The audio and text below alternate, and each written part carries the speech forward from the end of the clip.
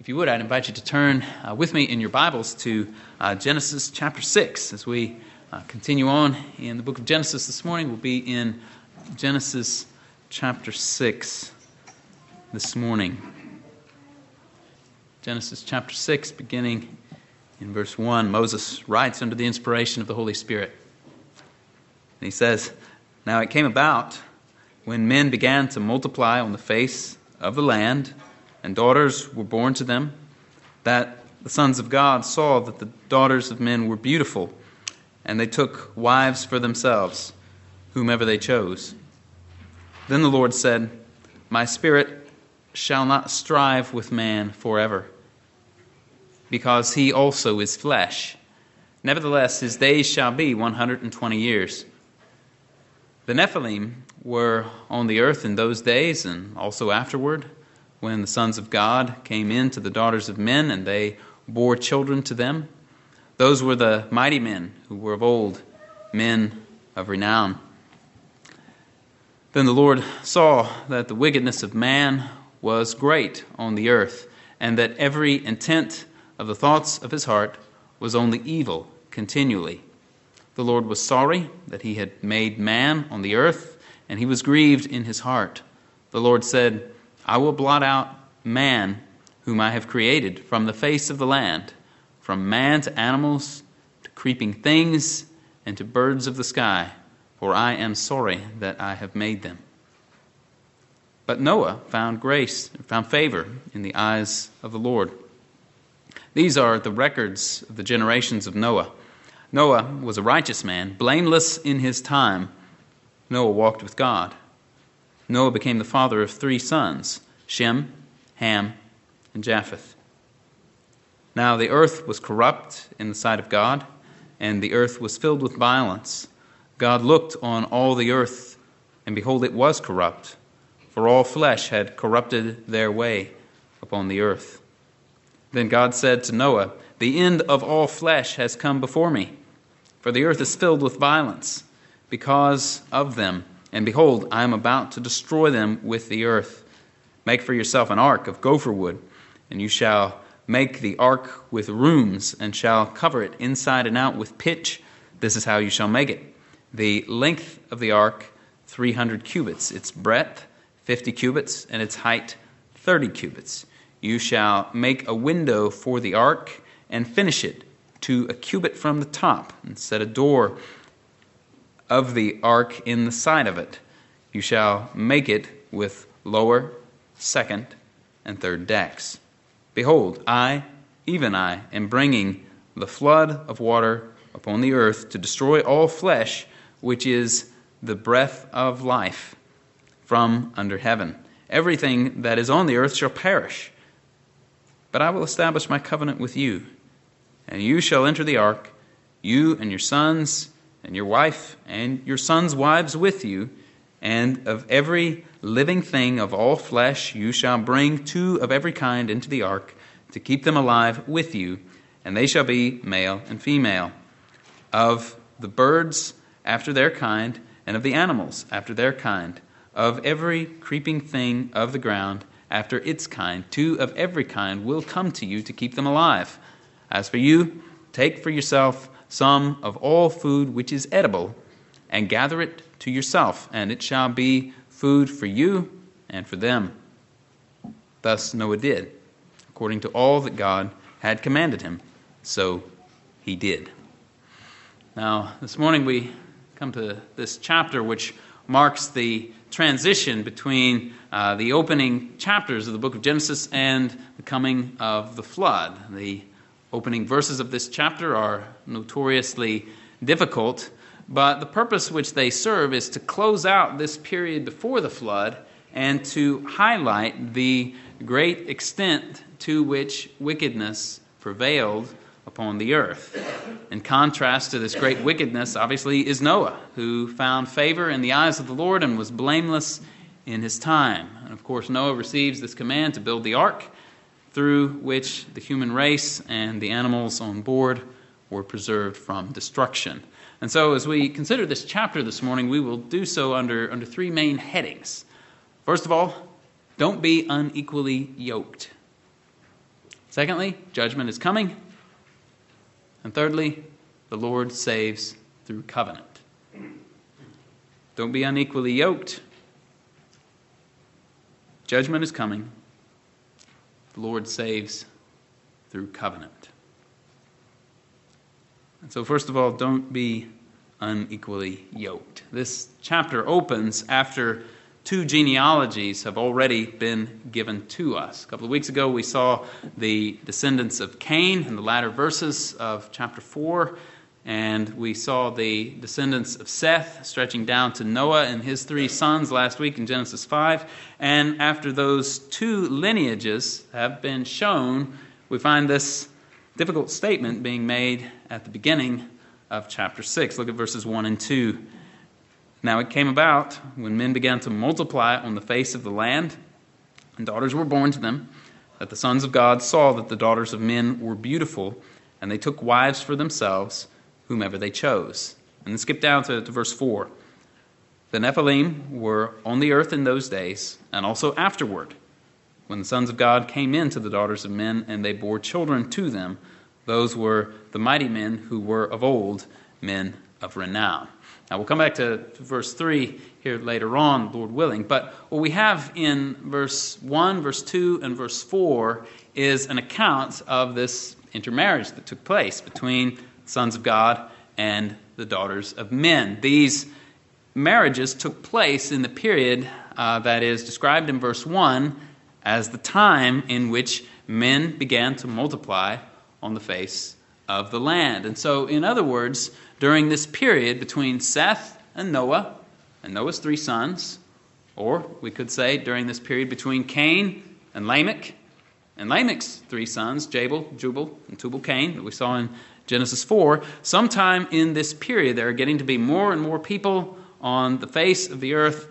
Daughters are born, and this phenomenon happens, that the sons of God see that these daughters of men are beautiful, they are attractive, literally they are good, and the sons of God are attracted to these women because of their physical appearance, and so they take them as wives for themselves. They pick whomever they choose, as the text says.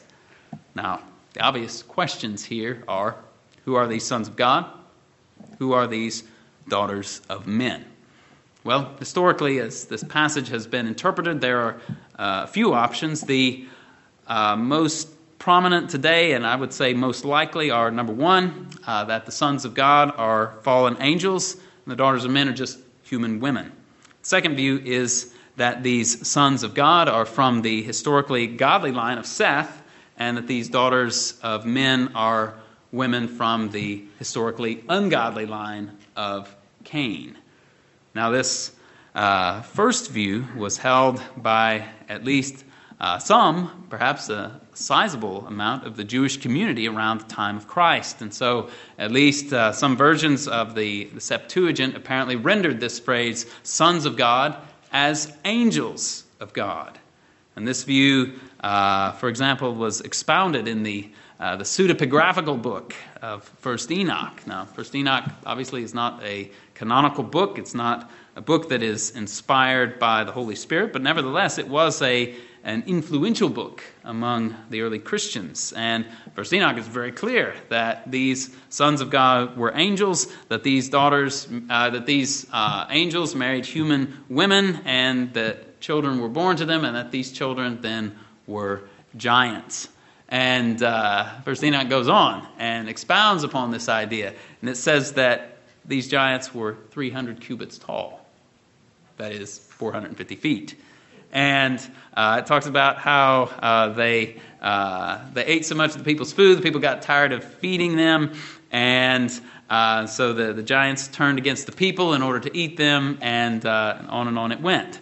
And some of the early church fathers in the 2nd century, men like Justin Martyr and Irenaeus, held roughly the same perspective, at least insofar as that they agreed that these sons of God were fallen angels. I don't know that they thought that the giants were 450 feet tall and all of that, but they did at least tend to think that these sons of God were fallen angels.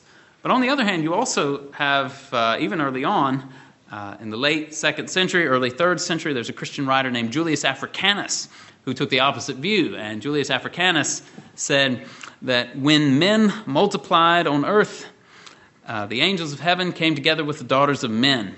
What is meant by the Spirit, in my opinion, is that the descendants of Seth are called the sons of God on account of the righteous men and patriarchs who have sprung from him, even down to the Savior himself. But that the descendants of Cain are named the seed of men as having nothing divine in them, on account of the wickedness of their race and the inequality of their nature, being a mixed people and having stirred up the indignation of God. And it seems that in general, later church fathers like Athanasius, Chrysostom, Augustine, Cyril of Alexandria took this later route that was taken by Julius Africanus. And so, obviously the question is, what should we make of this? Well, for one, I think we need to pay close attention to verse 4. Look back there to verse 4. What the text says is that the Nephilim were on the earth in those days, and also afterwards, when the sons of God came into the daughters of men and they bore children to them. Now, obviously, the first question in regard to verse 4 is, who are these Nephilim? Well, the word is only used, as far as I know, here in Genesis 6:4 and in Numbers 13:33. So that doesn't give us just a whole lot to go on, but the implication seems to be, especially from Numbers 13:33, that this term Nephilim denotes a giant of some kind. This is the way the Septuagint rendered the word. This is the way the King James translated the word. And connected with this seems to be a cruelty and violence which was characteristic of them. And that, you'll notice here from Genesis 6, is one specific reason given in verse 11, which is connected with the coming of the judgment of God upon the earth. It's this violence that has engulfed the world. Now, verse 4, though, doesn't specifically say that the Nephilim were the children that were born to these unions between the sons of God and the daughters of men. It says they were on the earth in those days and afterwards. I think it's possible that the afterwards spoken of may in fact be in reference to the time when it was happening, that there were children born of the unions here described. In other words, if I can put it another way, I think a good case can be made that verse 4 speaks of the Nephilim as something other than the children who were born to these unions. In other words, because they were on the earth before this happened, and they were on the earth after this happened, after these unions came to be. And so there are a lot of details we just don't have. I think we want to be careful and avoid an undue dogmaticism on the point. My own inclinations are to take this as the intermingling of the godly line of Seth and the ungodly line of Cain. I realize there may be others who would be inclined to a different persuasion, but whatever your opinion on this may be, I trust we can at least agree on this, that these were marriages which ought not to have been. They ought not to have been. If you think that these sons of God were fallen angelic beings, and certainly they had no business marrying the daughters of men. If you think that these sons of God were of the godly stock of Seth, then they certainly had no business marrying ungodly women of the line of Cain. And so any way you would care to slice it, suffice it to say, these were unions which ought not to have been. And I think Calvin made the point quite well when he said, Moses does not deem it worthy of condemnation that regard was had to beauty in the choice of wives, but that mere lust reigned. For marriage is too sacred a thing to allow that men should be induced to it by the lust of the eyes. For this union is inseparable, comprising all the parts of life. Therefore, our appetite becomes brutal when we are so ravished by the charms of beauty that those things which are chief are not taken into account. For it is not fornication which is here condemned in the sons of the saints, but that too great indulgence of license was taken in the choosing of wives. And so let the point be clear. There's nothing wrong with a single man desiring to marry a beautiful woman. There's nothing wrong with a single woman desiring to marry a handsome man. Those desires are fine. But The criteria of physical beauty must never be the only criteria, nor the ultimate criteria. The judgment of Samson was profoundly flawed. When he wanted to marry the daughter of the Philistines, in Judges 14, he said to her father, "Get her for me, for she looks good to me," or "She's right in my eyes." He's just following his eyes, and it brought a lot of trouble on him. With the words of Lemuel cast a resounding ring within your ears when he said, "Charm is deceptive and beauty is vain, but a woman who fears the Lord, she shall be praised." Proverbs 31:30. How many times has it been that the marrying of an ungodly spouse has led to the downfall of those who, at least outwardly, are believers, those who are at least outwardly a part of the believing community, part of the visible church, so to speak? Therefore, we find the words of Moses in Deuteronomy 7, verses 3 and 4, where he says, "Furthermore, you shall not intermarry with them." Talking about the foreign nations, the unbelievers. "You shall not give your daughters to their sons, nor shall you take their daughters for your sons, for they will turn your sons away from following me to serve other gods. Then the anger of the Lord will be kindled against you, and he will quickly destroy you." Isn't this what happened to King Solomon? He married these foreign women, these idolatrous women. They turned his heart away. And isn't this what happened to the Israelite community that had returned from exile? They were marrying these ungodly women. You find that in Ezra chapters 9 and 10, Nehemiah chapter 13. This has been a big problem over time. Marriages that ought not to have been. Marriages where people have been drawn into them on the basis of outward appeal, physical attractiveness, and so on. The same could be said for marriages that are based on financial considerations or some other matter of convenience. Now, it's certainly fine to take those things into consideration, sure, but marriage is something that must be based not merely on these considerations or considerations similar to them, but something much deeper, namely a common commitment to the Lord, compatible Christian beliefs, compatible Christian convictions, compatible Christian lifestyle. And therefore, we find in 1 Corinthians 7:39 that a wife is bound to her husband as long as her husband lives, but if her husband is dead, she is free to be married to whom she wishes, only in the Lord. Those who are eligible are free to marry. They are free to marry whom they wish, but they must only marry in the Lord. And so for those of you who are eligible to be married, or for those of you who are too young to marry now, but one day will be eligible to be married, learn this lesson from Genesis 6. It matters whom you marry. There should be all kinds of things that go into your reckoning before you walk down the aisle, but this should be number one, and this should be number one by a long shot. Am I marrying in the Lord? Marriage is important, and it must never be entered into lightly. It can be either one of the greatest earthly blessings that we will ever experience, or else it won't be. And I would echo the sentiment of the Huguenot National Synod of 1563 when they gave this exhortation concerning betrothal, or in our terms, engagement. And they said, "Wherefore, let the parties look before they leap, and be curiously inquisitive about each other before they do mutually oblige themselves." And so if you're single, hear it from me. Marriage is good. Marriage is a blessing. But also hear it from me that you need to think twice and think again before entering into marriage. And now, for those of you who are married, certainly there is forgiveness and grace for believers who have knowingly married unbelievers, who have walked into marriage with eyes wide open, knowing that you were marrying an unbeliever. There is forgiveness and grace in Christ for those who have done that. But as you well know, this makes life complicated. And sometimes the knot gets tied under the assumption that both parties are believers, and then subsequent events go to show otherwise.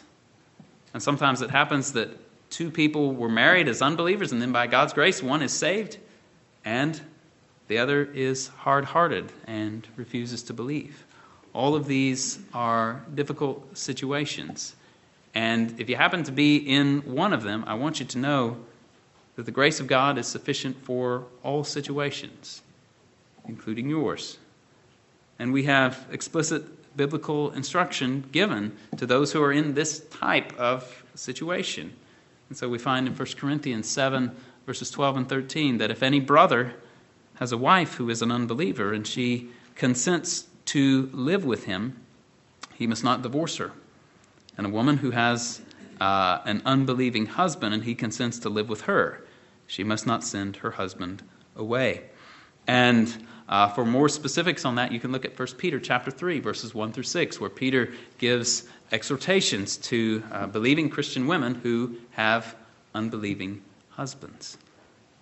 And so, one lesson to take away from these opening chapters of the book, or the opening verses of chapter 6, is that we're not to be unequally yoked.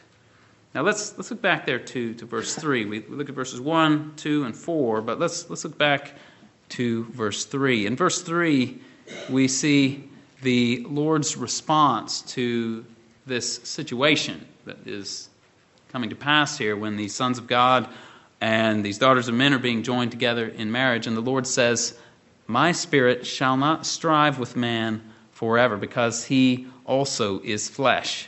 Nevertheless, his days shall be 120 years." This seems to be the Lord's statement that he was going to give mankind 120 years to repent of their wickedness before the judgment would come. He says, "My spirit shall not strive with man forever." His spirit had been striving with men. 1 Peter chapter 3 that our brother Nathan read for us this morning, we found that the Spirit of Christ, which I take as the divine nature of Christ, was making proclamation, Peter says, to the spirits that are now in prison. That is, those people who had died and were dead in Peter's day, but they were alive back in Noah's day.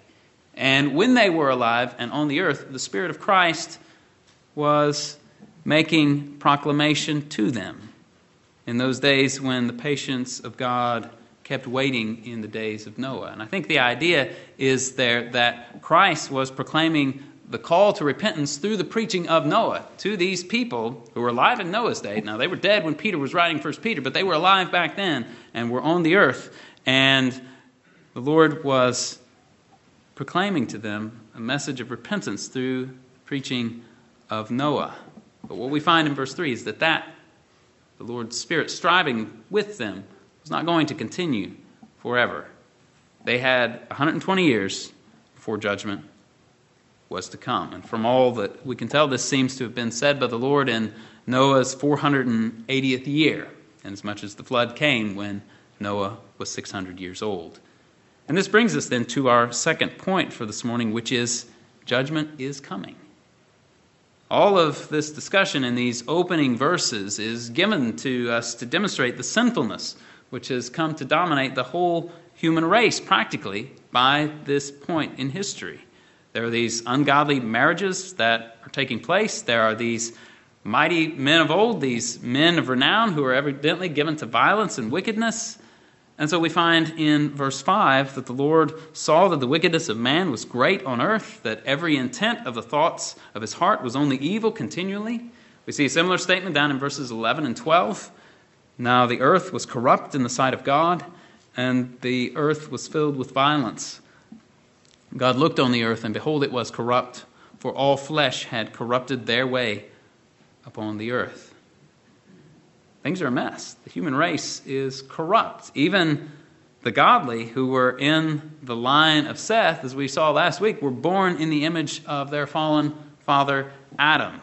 And as it seems, even those who had this godly heritage were corrupted by others through the means of marriage.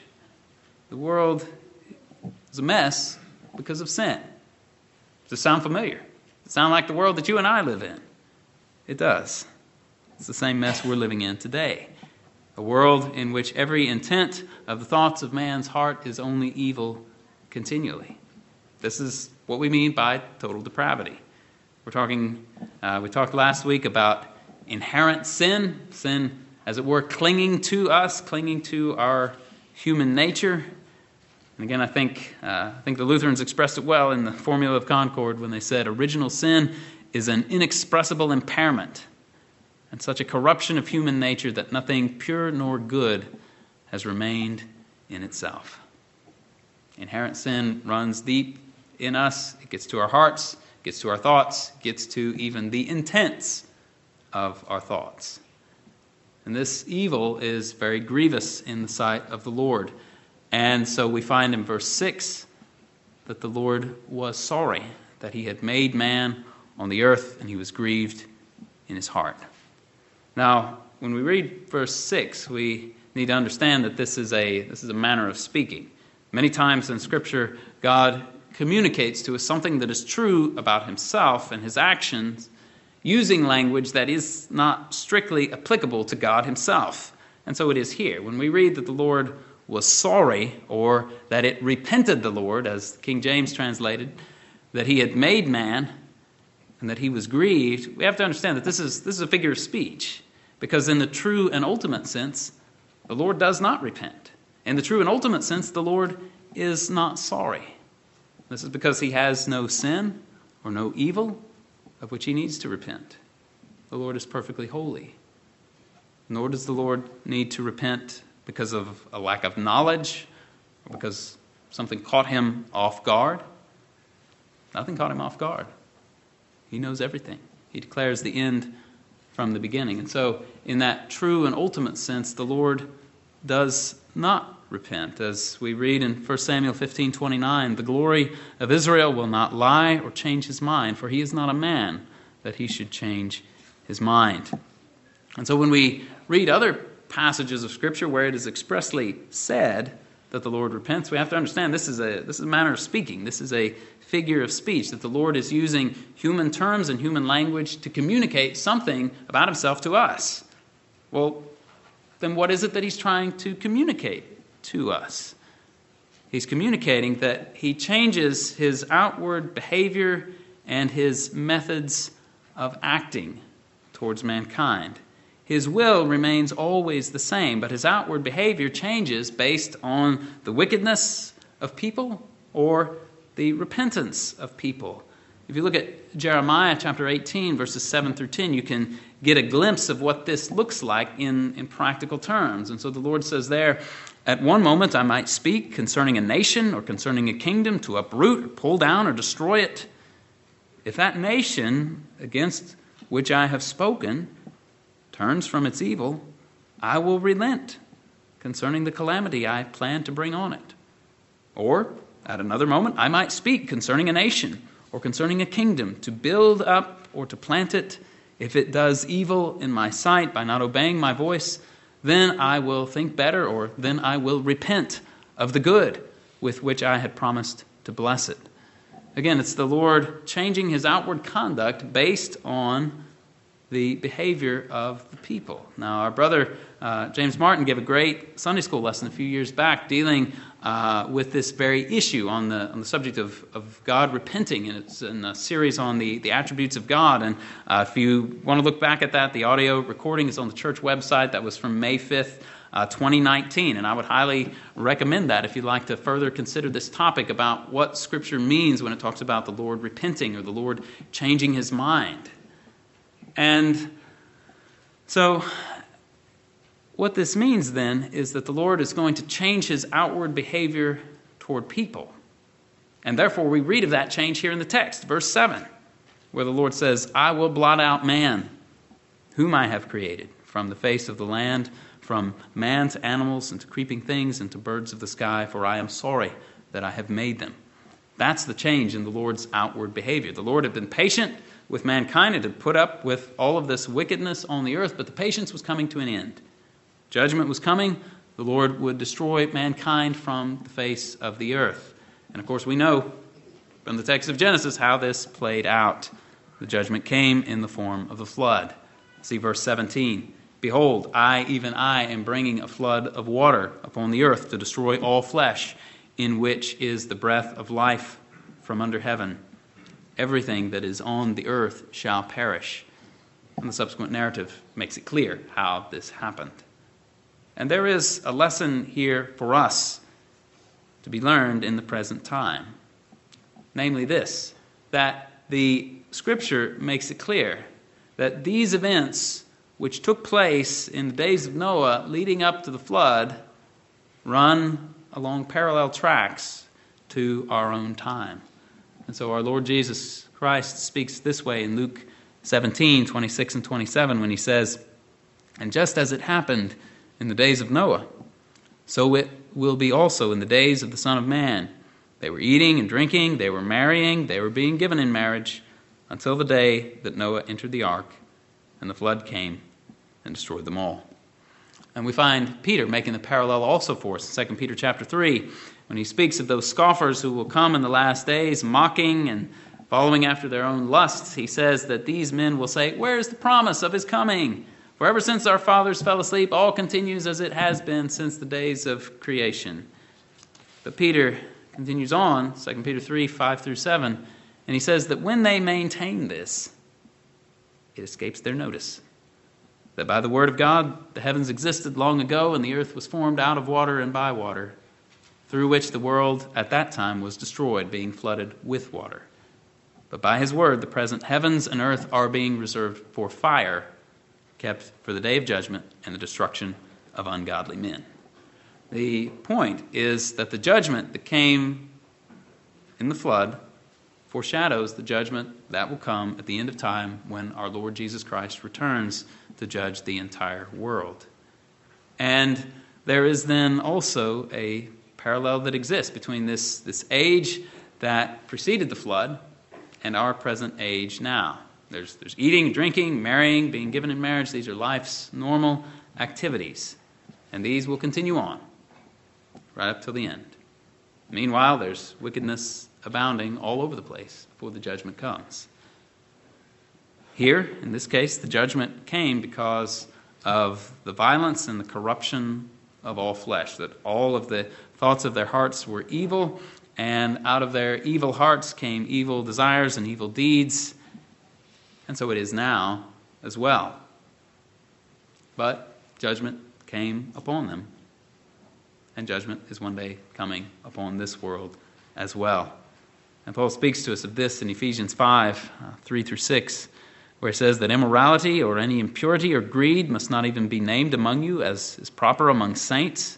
And there must be no filthiness and silly talk or coarse jesting, which are not fitting, but rather the giving of thanks.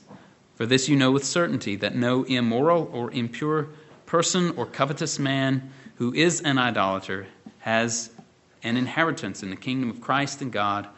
Let no one deceive you with empty words, for because of these things the wrath of God comes upon the sons of disobedience. Paul lists out the sins. Says, don't be deceived. Because of these things, the wrath of God is coming upon the sons of disobedience. And so it is clear that wrath and judgment are coming. Wrath and judgment are coming because of sin. And if we are found as sinners apart from a Savior, when Christ returns and judgment comes, we're going to be swept away by that judgment, just as the ungodly were in the days of Noah. And what this means is that if you've not trusted in Christ and turned away from your sin, you cannot afford to put off faith in Christ and repentance of sins until later. You can't just think, well, I'll do that sometime down the road. Down the road might not be there. There might not be a later. That day might come upon you quickly and find you unprepared and still in your sins. All of us are sinners, and all of us stand in need of a Savior. And what we find here in Genesis 6, in the Lord's words to Noah, is that the Lord saves through covenant. That's our third point for this morning, that God saves through covenant. The picture that's presented in this chapter is certainly bleak, but as bleak as the picture is, we should notice that it's not completely bleak. Contrasted with the wickedness of the age is Noah. You see in verse 8 that Noah found favor in the eyes of the Lord. Verse 9, he's a righteous man, blameless in his time. And this, of course, doesn't mean that Noah was sinless. Rather, it means that he lived a consistently godly life. As one man put it, he said that he was as perfect as he could be in this journey. We found in verse 9 that he walked with God. And in contrast to all of the wickedness and violence that are running rampant in the world, we have this man who found favor in the eyes of God, who was a man of faith, who walked with God. And we find down in verse 18 that the Lord established his covenant with Noah. Noah, therefore, in the endeavor of building this ark, was in covenant with the Lord. The Lord was going to save Noah and his family from this coming judgment, and he does so in the context of a covenant. And I think that in this we see something important about the Lord's dealings with his people, that he relates to his people by means of covenant. He promises deliverance to his people. And this covenant, which the Lord established with Noah, was a covenant that Noah would be saved. The Lord had made a promise that he would save Noah, and he made good on that promise. And we also note that in this covenantal arrangement, the Lord gave commands to Noah. He gave him commands in regard to building an ark, command in regard to bringing 2 of every living thing onto the ark, a command to bring food onto the ark for the people and for the animals. There was a promise of salvation, that he would be saved from the flood, and there were accompanying commandments that went along with it. There was, as it were, both law and gospel. This is the way God relates to his people, by covenant. And broadly speaking, in the covenants of God, he makes gracious promises to his people, and he calls them to obedience. And what we find in this case was that, yes, God did indeed fulfill his promise to save. And we also find that Noah did according to all the commandments that God gave him. He was obedient. We see that in verse 22. Thus Noah did, according to all that God commanded him. So he did. And this fact that God relates to his people by means of covenant is worthy of our reflection, in that we see it all throughout the Bible. We see it here with Noah. We see God establishing his covenant with Abraham. Later on, we see the covenant at Sinai with the nation of Israel. We see the Davidic covenant in 2 Samuel 7. And then in Christ, we have the new covenant. God and his people are not in a fickle relationship, but in a covenant relationship, a relationship that is founded upon the promise of God. And so Leviticus 2:13, when speaking about the grain offering, said that they were to be seasoned with salt. And the reason was so that the salt of the covenant of your God shall not be lacking from your grain offering. Now why salt? What's the connection between salt and a covenant? Well, salt is a preservative. Salt makes things last. And as such, salt is a symbol of preservation and perpetuity. And thus we find in Numbers 18:19 that the covenant of the priesthood was described as an everlasting covenant of salt. Similarly, the Davidic covenant, 2 Chronicles 13:5, is described as a covenant of salt. And so this idea of salt denotes the idea of perpetuity, the lasting nature of the covenant. Noah in his day, the Israelites in their day, and we today in Christ are in covenant with God. And as such, there are covenant obligations upon the Lord and upon us. The Lord has promised to be our God and to save us, and we have pledged ourselves to be his people, to devote ourselves to him. And so, friend, if you are here this morning and you're a Christian, then be encouraged by this reminder that the Lord relates to his people through covenant. Again, there's this idea of the connection of salt with it, that it's preservative, that the covenant exists in perpetuity. And the good news that is ours in Christ is this, that if even the stability of the old covenant in the days of Moses could be symbolized by salt, then how much more so the new covenant reality which is ours in Christ. And the writer to the Hebrews speaks of the better nature of the new covenant in this way in Hebrews 8, where he says that if the first covenant had been faultless, there would have been no occasion for a second sought. But finding fault with them, he says, "Behold, the days are coming, says the Lord, when I will effect a new covenant with the house of Israel and with the house of Judah, not like the covenant which I made with their fathers on the day when I took them by the hand to lead them out of Egypt, for they did not continue in my covenant, and I did not care for them, says the Lord. For this is the covenant that I will make with the house of Israel after those days, says the Lord. I will put my laws into their minds, and I will write them on their hearts, and I will be their God, and they shall be my people. And they shall not teach everyone his fellow citizen and everyone his brother, saying, Know the Lord, for all will know me, from the least to the greatest of them. For I will be merciful to their iniquities, and will remember their sins no more." When he said a new covenant, he has made the first obsolete. But whatever is becoming obsolete and growing old is ready to disappear. And so, Christian brother, Christian sister, be encouraged today that there is a stability and a certainty in your relationship with the Lord. It's not dependent on your feelings. It's not dependent on your whims. Our Lord teaches us about what a covenant is, and he gives us a picture of that practically in the institution of marriage. And for those who are married and all is as it ought to be, you know what a joy and what a relief it is to be in a covenant relationship with your spouse. You know the comfort and blessing of having someone who is committed to you, committed to be faithful to you, and knowing that you will be faithful to them. In a crazy world like this, we can set our heart at rest knowing that we're in a covenant relationship with our spouse. And if that is true in any degree of human marriage, when all is as it ought to be, then how much more so in the case with our heavenly bridegroom, the Lord Jesus Christ. If our earthly marriages are comforting and we can trust our spouse, then how much more can we trust our Lord God, who has entered into covenant with us through Christ? And again, the good news of our covenant relationship with the Lord is that it's not based on our fickleness or our feelings, but rather it's based on the promises of God, made certain by the blood of Jesus Christ, and now sealed to our hearts by the Holy Spirit. And now we can look back and see God's faithfulness to his promises in the past. We can see how he entered into covenant with Noah. He saved Noah.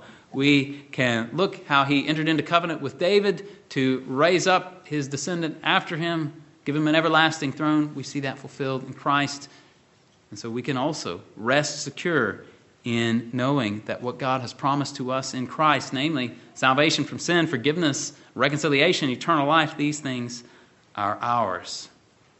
If you're in covenant with God through Christ, your sins are forgiven because of his blood of the covenant, which was poured out when he died on the cross.